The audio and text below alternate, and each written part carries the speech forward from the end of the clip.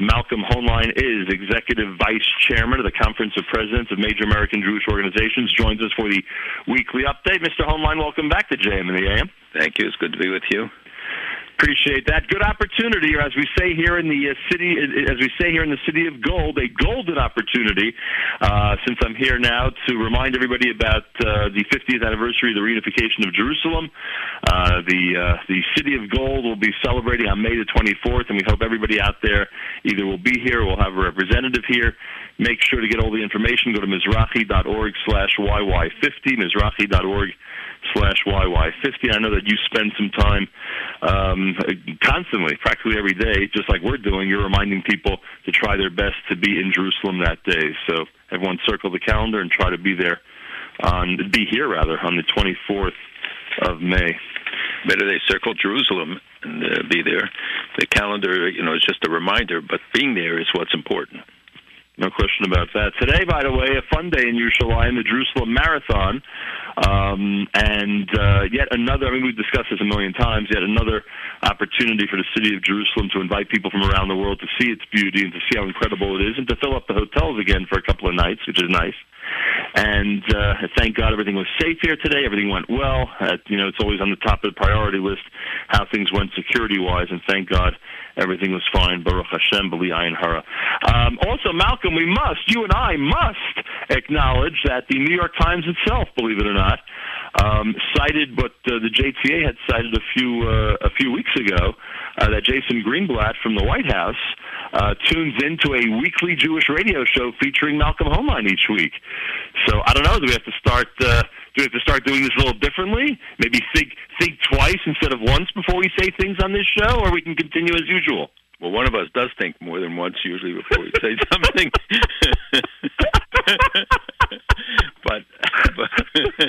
But you never know who's listening in any of it. That's why you always have to be careful, make sure what you're saying is right. And I think that maybe we informed some of the discussions that he had this week in Israel and elsewhere. Well, that's the big question. You and I were discussing this off the air. Is there a way for you to evaluate how those talks went, what type of progress he did or did not make during the visit to the Middle East? No, not yet, and we'll hear from, I hope to meet him soon, but I think we'll learn more as time goes on. But I think this trip was not so much to put forward proposals as it was to hear from all the different parties. He met with Abbas, certainly met with the Prime Minister of Israel twice, I think. He met even with settler groups, which I think was important, because if you're going to deal with issues like this, you have to hear from all sides, and that's been a population that largely did not have a say, to at least present their position. And I think that he will go back now, as reported, and meet with the president about it. We'll see what will come of it. The bottom line is that they realize negotiations, a process, can be assisted, can be facilitated by the U.S., but it comes down to whether Mr. Abbas is ready to sit down and really negotiate with Israel. Is he really ready to recognize the Jewish state? Is he just going to put on a show? There are many people who believe that right now is the time for more bottom-up things like economic development and enhancing people's incentive to see peace and to want to commit, and that Abbas is not really ready to do what's necessary in order to have some sort of a conclusion from these negotiations. The Trump administration in general, it seems, has really harped on the term direct negotiations. That is, I'm just confirming and curious about your analysis, and really I think it's important to remind everybody, that is very different, as little difference sometimes people like to point out with the previous administration. That's a significant difference in the previous administration, emphasizing direct negotiations between the two parties. Well, all the administrations have said that the ultimate negotiations have to be between the parties, that they didn't want to impose, but they created conditions which might have been more difficult or gave the impression or incentivized the Palestinians not to talk because they felt that they could get on from the international community, from going to the UN, the ICC, and other bodies. You saw how Nikki Haley, the U.S. ambassador to the UN, how strongly she reacted to some of the actions this week. One where this group, EXWA, which is a group of 18 Arab countries who have the East Asian Economic and Social Committee, something ridiculous, based in Beirut. And by the way, with 400 staff people there, so when we're talking about cuts, this is a good place to start looking. And it seems that each of the regional grouping has a similar office that's in addition to the Department for Economic and all of the other bodies that deal with these issues at the United Nations. In any event, she came down very hard because they came out with a report saying that Israel imposes apartheid on the Palestinians. Then it turns out it's written by Richard Falk, who has certainly been discredited over the years. He was a UN official and viciously anti-Israel, and by all assessments, it seems hostile. And he wrote this report, and she came down about the Human Rights Council's biases against Israel, etc. So there's a different atmosphere certainly created in addition to whatever substantive differences, and that the fact that the president said it's up to the parties. He's not going to say whether it should be one, two-state, whatever, but they have gone back to the language of talking about a two-state solution, and the regional setting is very different. We have real challenges still, but the regional setting, and for the Palestinians, the message from many of the countries is it's time to get to a resolution. Obviously, you mentioned a moment ago about Nikki Haley and the human rights, violation accusations against Israel. Netanyahu, the prime minister, specifically asked Italy this week to oppose further UNESCO Jerusalem resolutions. Does her presence in the UN, on the assumption that that casual observers like me are right, that she's there with an interest to defend Israel, does it help with things like UNESCO and those types of resolutions, or she's really there only dealing with the political aspect? No, it's the U.S. presence. Usually there are other ambassadors or representatives who sit in these bodies, but not in regard to UNESCO, because the United States is not a member, because UNESCO recognized the Palestinian state, and U.S. law is that if you recognize it, we're out. So we are out of there. The debate now is whether the U.S. should again pull out of the Human Rights Council. If you remember, under President Bush, we withheld our ambassador. They didn't appoint one to it. President Obama did re-engage at the council and it was supposedly revised, but in fact, it reverted back to form and just condemns Israel more times than all other countries together, has more resolutions, I think over 9 years, maybe 60 resolutions against Israel and 5 on Iran, or the major violators are Syria, and so the question about engagement is going to be one that's going to be debated now, whether the Congress will start to cut funding and say to them, if you don't shape up, we're going to cut it out completely, or start seeing some real reforms and changes, not only budgetary, but in terms of the agenda and this bias against Israel, et cetera. So it will be something you'll hear a great deal about now. And while we're on the subject of the administration, Sebastian Gorka, I noticed this in the Jerusalem Post, a counterterrorism advisor for President Trump. He's reportedly a member of a group that's listed by the U.S. State Department as one that has an affiliation with Nazi Germany, or I assume Nazi groups in Germany. Should there be an effort, as the article indicates, by Jewish groups to have him ousted from the White House? But the story has been repudiated, and according to people I spoke to late last night, the story has not been justified. There was supposedly somebody in the organization who said that he was a member, but in fact he completely denies it, said he had no association with them. So we have to get much more facts before. Unfortunately, in this era, anybody can make an accusation, and with the speed of light or the speed of the Internet, it becomes a fact. And unfortunately, in this case, one of the publications picked it up, but it's not clear that there is validity. People who know him told me last night that they don't believe that this story is at all true. What about the story about action yesterday between Syria and Israel? That is about a rocket. Now, Israel's denying that it happened, correct? No. Israel's confirming that they took an action, and it was probably to cut off the supply to Hezbollah or Hamas of some sophisticated weapons. It was the more escalated event, and Syria lobbed some missiles into Israel, anti-aircraft missiles that landed in Israel, and they have said that this is the most serious encounter. Israel rarely acknowledges any of the raids that it has done, about a dozen of them or 24 over the years, despite which Hezbollah has managed to smuggle some of the weapons, but not nearly the quantity. And Israel blew up a warehouse where there was a lot of both the missiles and the components.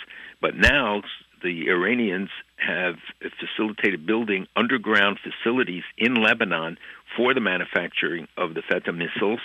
And there are IRGC, Iran Revolutionary Guard personnel, plus Syrians who were trained at this technical university in Tehran, who are working on assembling and building the missiles there. Again, it's underground, so it's not really visible, and we don't know all the locations, etc. But the IRGC itself has confirmed the existence of these facilities, and this is in part because Israel knocked out one of the warehouses in Sudan. They knocked out some of their facilities, transshipment facilities in Syria, and so they had to look for an alternative, and that is to do it yourself. So the denial is about Syria shooting down an Israeli jet. That the IDF said, exactly. Right, that the IDF said never happened. Right. And on the other things, when we read about the January, the takeout of the warehouse, etc., that was in the Sudan, or some of those were in Syria itself? No, Syria only. There was an attack in the Sudan, one or two, which took out facilities because they were transshipping through Sudan via Egypt, via other ways, Libya, to get to Lebanon, to get to Hezbollah. But then they started transporting it via Syria because they had full access now in Syria, and those attacks were in Syria by and large. So now my next question, based on what we discussed last week again. I mean, now because of the Russian presence in the region, and because you described to us somewhat last week what the relationship is between the Prime Minister and the President of Russia. Before this happens, does Israel inform Putin about it? Do they make sure that there's some type of communication with them because of his dominance at the moment in the region? Well, there are two dominant factors in Syria today. One is Iran and one is Russia, both of whom are looking for permanent presence there. Both are building bases, Russia air and naval. Right now, Iran just naval. But they're also, doing exchange of population, doing many other things. When Netanyahu was in Russia recently, you can be sure that this was the major issue of discussion, was the encroachment of IRGC, the militias, Shiite militias, and others backed by Iran into the Golan area, and that if there is a ceasefire or anything, that the Golan is not part of the deal, that is off the table, and that the security situation at Israel is not going to permit it, and they will retaliate. So it's in everybody's interest not to see an escalation here, and to make sure that both the Iranian agencies and agents and the IRGC itself are not allowed to go near the Golan, nor near the border of Jordan, which has a long border both with Syria and Iraq, and has a huge military presence along that border, but very scared and in a difficult situation generally today. So this is even more potentially destabilizing. Do you think that, in light of what happened this week, that Israel does have to inform Russia before taking such action, or we're not at that stage where that has to be done? I know it's speculation. No, there is coordination. There is a coordination apparatus in place, which I assume notifies them if Israeli aircraft are involved. Most of the attacks by Israel has been done by missile, which avoids the S-300 aircraft defense system that Russia provided to Syria. It's very advanced. And so Israeli aircraft have to be more careful. But I think that there is a mechanism in place where there's some notification. It's America's one and only Jewish Moments in the Morning radio program, heard on listener-sponsored digital radio around the world on the web at NachumSegal.com, on the Nachum Segal Network, and, of course, on the beloved NSN app. Malcolm has limited time this week, so I'm going to get right back to things in a moment. Just wanted to remind everybody that we thank our friends at JewishWorldReview.com. If you are looking for thousands of articles on Jewish subjects and Israel subjects to print out before Shabbos. Go to JewishWorldReview.com. Highly recommended. And, of course, our friends at OnlySimchas.com who continue to utilize our content for much of what they report in their regular news feed, in addition to all the great simchas that they announce. A big thank you to OnlySimchas.com. And a reminder, our varsity hockey and junior varsity hockey championship games are happening this Sunday. Manischewitz are presenting them, and we are going to have them exclusively on our website on the homepage at NachumSegal.com. You can watch them anywhere around the world.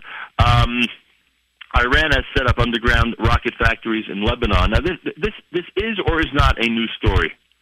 They have been operative for about 3 months. There have been reports of this for a long time, and I think that they've been providing them with all sorts of weapons. We know that they have the underground network of tunnels in southern Lebanon along the Israel border, and but now they have these people, as I said before, Lebanese trained there, who are working with them. And this is, obviously a big threat. What was interesting was to see the Secretary General of the United Nations condemn Hezbollah's activities, the fact that it's a violation of the UN Resolution 1701 that was adopted after the Second Lebanese War, and that they're not supposed to think that they're compromising Lebanese sovereignty. But the fact is that because now they are an integral part, there were a number of comments this week, and something we touched on before, that now they are all going to be part of, if there's, God forbid, another conflict or attack. In the past, Israel avoided civilian targets or targets of the Iraqi government, of this Lebanese government, because Hezbollah was a separate entity. Today, they are one and the same, and the President Aoun is a big supporter of theirs, and they have integrated with the Lebanese army. In fact, we would say dominate the Lebanese army. So they become fair game, and you won't have the limitations that existed before. Yeah, and it goes without saying that Israel and its military forces are well aware of what's happening up north. They're well aware of it. They want to avoid any kind of conflict. They've been warning them about staying away from the border area, and if there are incursions or any kind of encroachment that threatens Israel's security, Israel will have to send a very strong message. Just back to earlier, we talked about the diplomacy and the visit to Israel. So I don't remember if you said it or not. There will be a definite Abbas visit to the White House? Was there a formal invitation and a formal acceptance to that? Yes, there was a formal invitation, a formal acceptance. I don't know if they set the date. I know that President Sisi is due to come in early April. Others are scheduled to come, and I assume that he will come then as well. Right. But he also put down conditions, supposedly, Abbas, to Greenblatt, that Israel has to stop the settlements, that they have to release a number of prisoners, they have to guarantee a Palestinian state in the 67 borders, that they have to... there were other conditions that they set for the negotiations, and specifically a timetable, all of which are I do not think are new, but they put these forward as conditions, and some started interpreting it that, well, maybe he's ready for real talks. I do not believe that this represents any kind of a significant change. And when it comes to the nuclear capability, the North Korea issue obviously very big right now. Iran obviously is always, an issue of importance when it comes to Israel. I assume that Middle East envoys of the White House are not addressing those issues, and that would be more of a Rex Tillerson, visit to the Middle East. Would that be accurate? No, I think that this is a priority issue of the National Security Council. I'm not sure. The State Department isn't really staffed up yet. He is dealing with the North Korea issue. That's true. And but in terms of the Middle East issues, certainly regarding Iran announced yesterday that the Bushehr 2 nuclear reactor the construction just started, and they're also making more threatening statements about the naval capacity and threatening the U.S., including having a very key guy in the IRGC, the man who heads runs the security policy division of it, said that they have a big infrastructure in the United States and that they have 2 million Iranians here. People should not start believing that Iranian Americans are involved. I don't believe it's the case, but he's talking about a clandestine army. I think it's a hollow threat, but a danger that they do operate all over, and that those issues in regard to Iran would not be limited. I think it is the priority issue. We will have to see how it plays out. Right now, I think it'll be the National Security Council that will take the lead in that regard. We also have to look at, by the way, the growth of Al-Qaeda again, reemerging as the battle with ISIS it has been the focus in Syria. They have come back with a new group, HST. It's a new umbrella, and they are looking to establish themselves. And you saw the bombing that took place in Damascus, where 74 people were killed, and they said this was a message to Iran and the Shiite militias because they hit two holy shrines that are really associated with the Shiites. And just back to Iran for a moment, and we see more public statements by Turkey, which seems to indicate that they're pretty fearful of Iran. And I wonder if that will only increase the potential of an even better relationship with Israel.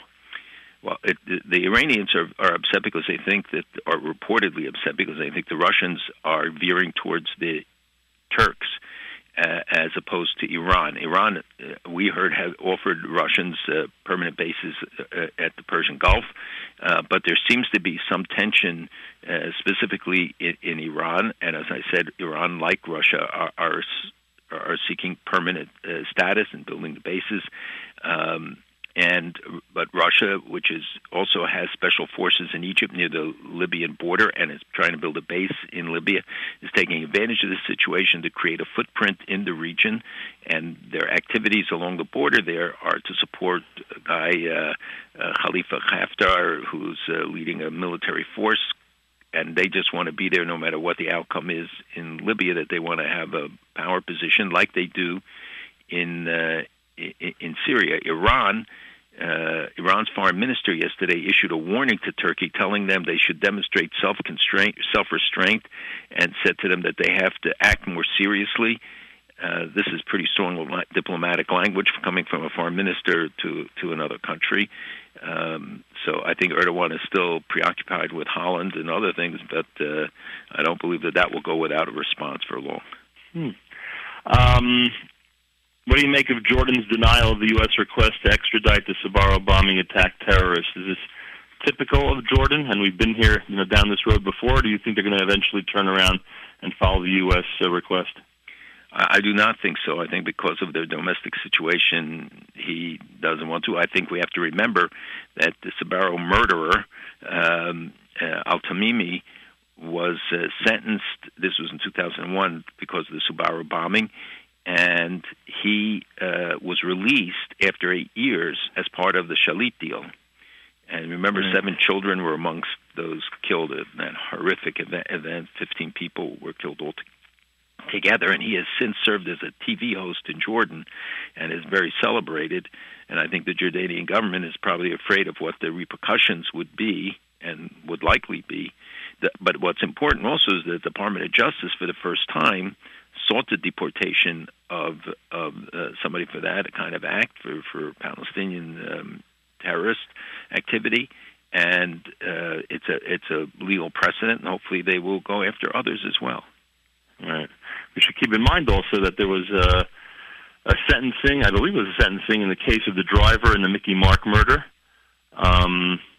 And in addition to that, I was told that the trial of the terrorist responsible for Ezra Schwartz's murder starts this Sunday in Israel. In fact, some of the boys who were actually at the scene in the van with him are back in Israel for that trial that starts, I believe, on Sunday. Sometimes we forget about the justice that needs to and eventually, hopefully, is carried out in these cases. That's one of the things that continues to go on in lieu of the attacks. And again, we see this week there was an attempt of another terrorist attack here in Israel, a car ramming. That I don't know if you saw the video, but it didn't succeed for the strangest of circumstances. Maybe a driver who was, not quite sure what they were doing, but these things continue. On the better news, by the way, and I know you're limited on time, but I got to mention it. What was your impression of the Mobileye deal this week? Ken Yerbu getting 15. It should only happen to companies that we're involved with. That it's really terrific. The biggest IPO, the biggest purchase, the buyout $15 billion for an Israeli thing, and it just raises the status of Israel's significance and centrality, and especially in this cutting-edge technology of, driverless cars, which will be something that we will all see in the future. By the way, I don't know if you saw also that Israel shut down finally an agency, the PA, that worked out of Jerusalem to keep track of any Arabs who sold land to Jews, and that was finally shut down by Gilad Erdan, the Minister of Public Security. And anybody who was willing to sell land or homes to Jews was given to the PA security services, and obviously they were then addressed. And on legal grounds, they were able to close that? Yes, because they said it violated the sovereignty of Israel and Jerusalem, and that it terrorizes Arabs who sell real estate to Jews. I mean, why should somebody be permitted to carry out a function like that? 100%. We're also seeing the incursions, by the way, in the areas around Jerusalem along Highway 1, where more than 1,000 buildings already built by Bedouin on both sides of the road. What clearly is a land has implications in terms of a land grab as well, and Israel's been starting to address it, but it's being funded by the EU and the Palestinian Authority. When Israel wanted to build reasonable housing and create towns for them, the EU and the PA rejected it. But now we're seeing that they're trying to create facts on the ground, and more being built every day. By the way, I have the chance, thank God, to be here every few months, you on a more regular basis. I mean, isn't it unbelievable? You talk about Highway 1. Isn't it unbelievable the progress that's being made on the construction? Do you sometimes drive on the BQE and wonder why Israel can't take care of the construction of our roads and infrastructure? I wonder all the time, but it's just unbelievable. The tunnels and overpasses have been built. They're really remarkable, and it's almost like they came out of nowhere. Because when we drive on those roads, we don't realize all the work that goes on in between. But it is amazing, and now the light railroad, the railroad connections, it's a revolutionary change. Pretty amazing, and of course.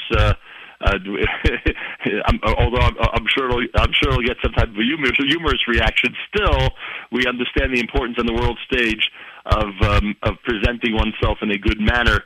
In this case, the Israel team in the World Baseball Classic, they really, really did well, even though they had a rough ending. And I think that needs to be acknowledged. And they really represented the Jewish people, I thought, really nicely in a variety of ways, including with Kippot as the Hatikva was playing at these games. And you, as you've discussed so many times for us about symbolism, that should not be minimized. It shouldn't be, and they were never expected to get as far as they did. The fact that they lost is the way the game goes, but I think you're right. It really got people in Israel excited, and I think it will project baseball in Israel in the future. No question about it. Well, I promise you'll be finished by 8:14, so I thank you. Have a wonderful Shabbos and greetings from Jerusalem. And to you, and have a great Shabbos there. Keep us in mind. Toda rabba.